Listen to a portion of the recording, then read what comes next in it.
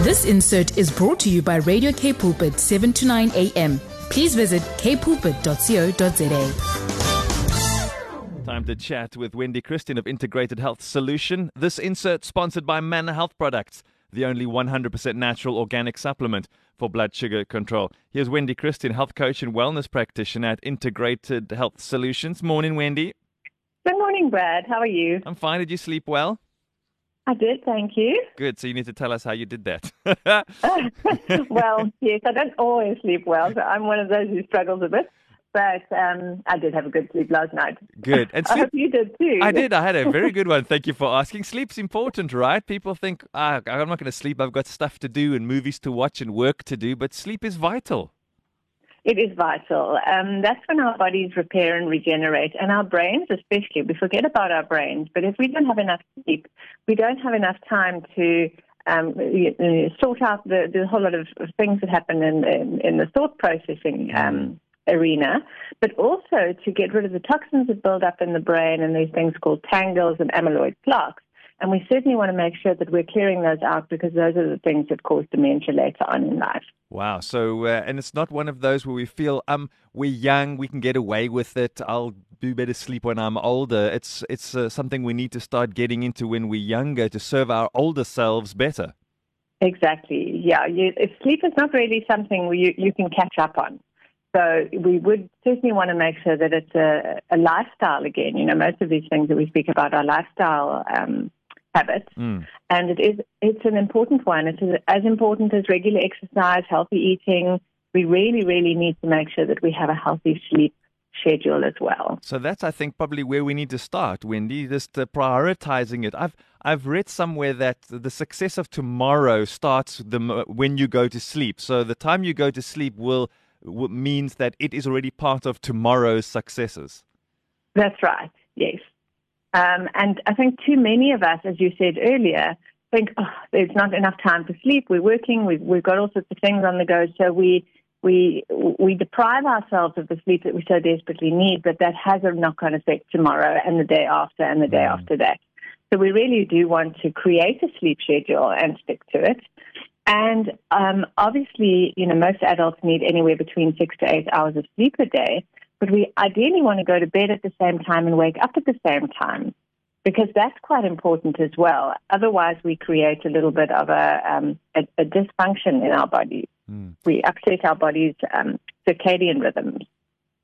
So what about going to bed when you're not tired, trying to sort of force yourself to say, okay, I need to go to bed at this time, but you're not really tired? Can that be counterproductive? It can be counterproductive because if you're not really ready to go to sleep, and this often happens when people think, but I'll go to bed early. So they'll try and go to bed at 8 o'clock or 9 o'clock when they would normally go to bed at 10 or 10:30 or 11. And then you lie in bed and you try and force yourself to go to sleep. And then you just get restless and then your mind starts going. So it's not helpful. If you're not really tired and ready to get into bed to go to sleep, you should be asleep within 20 minutes to half an hour maximum. If you're not tired enough, get up. Do something else that's calming. Don't go and watch more TV or read an action thriller or anything like that. But do something that will be able to help you to unwind and be able to go to sleep at a normal, reasonable hour. And your bedroom where you sleep also needs to be conducive to good sleep and be a pleasant environment. Yes. So there shouldn't be too much clutter in the bedroom. Try and keep the bedroom as sparse as possible. The temperature in the room is important, and it needs to be well ventilated. So there needs to be air. There needs to be a good temperature, and it needs to be an environment that creates the desire for sleep.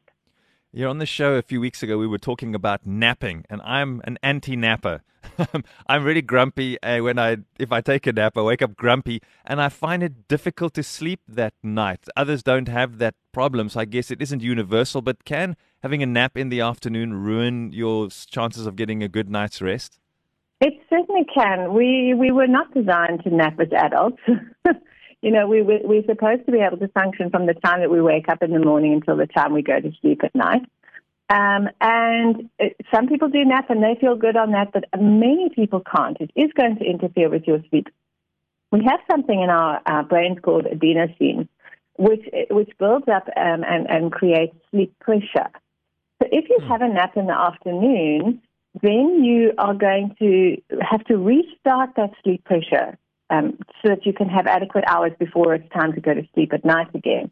So it can disrupt that. So you might then have to almost reset, and then your sleep time will be set back. Some people don't have a problem with that at all. But then there can be underlying health conditions. So I would suggest, rule out any underlying health conditions. Very often blood sugar fluctuations make us sleepy. So there could be a blood sugar issue. It's a diabetes or a pre-diabetes or something like that. Or some other health issue that makes us want to sleep in the afternoons. But ideally not, because it certainly can set us back for our nighttime sleep. Yeah, and some exercise, Wendy, can get rid of that sleepiness. Yes. So exercise is great for alleviating that daytime sleepiness, and it reduces the need for a nap. So perhaps instead of having a nap, we need to go and do something active. And then moderate to vigorous exercise earlier in the day can reduce the time it takes for us to fall asleep. So then our bodies are physically and mentally tired, which means the quality of our sleep is better as well. Unless, of course, you do the exercise late at night. Yes. Yeah, we don't want to be exercising late at night because it can stimulate you, and then that can prevent you from falling asleep. Stress, can stress cause problems when it comes to sleeping, Wendy? I guess apart from keeping you awake, thinking about all the stuff you've got to do or haven't done. Yes, certainly it does. On a physiological level, when we are stressed, our bodies produce too many stress hormones, and cortisol is quite a well-known stress hormone, and that's involved in our sleep-wake cycle. And if we have too much stress, those cortisol levels can be out of balance. So that means we might have too much cortisol at night and not enough cortisol in the morning. So falling asleep can be difficult, waking up in the morning can be difficult, and then your energy levels throughout the day can fluctuate as well. And also with all those stress hormones, your mind doesn't switch off. So it makes it very difficult you get into bed and you find your heart is palpitating. You think, but now it's bedtime. Why am I feeling so anxious? It's because you have this buildup of stress hormones that has nowhere to go now because now it's bedtime. It's time to wind down. Can the time of the evening that we eat and what we eat affect our ability to sleep well in the evening? Yes, absolutely can. So our digestive processes take a while.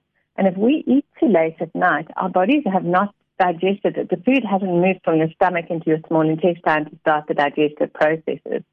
So the amount that we're eating, if we're feeling very heavy and very full at night, that's going to disrupt your sleep. Many people wake with heartburn or have chest pains or indigestion at nighttime, and they find that lying down is worse. I've heard many people say they've got to sit up almost. Yeah. And so we definitely don't want to put that kind of pressure on our digestive systems late at night. But it is going to influence because your digestive processes are working. So if your body needs energy to digest your food, it's going to disrupt the quality of your sleep too. So what can we do naturally to help aid sleep? Now, we know we must be aware of when we eat. We need to manage our stress, get some exercise, avoid naps, and create a schedule and a conducive sleeping environment in the bedroom.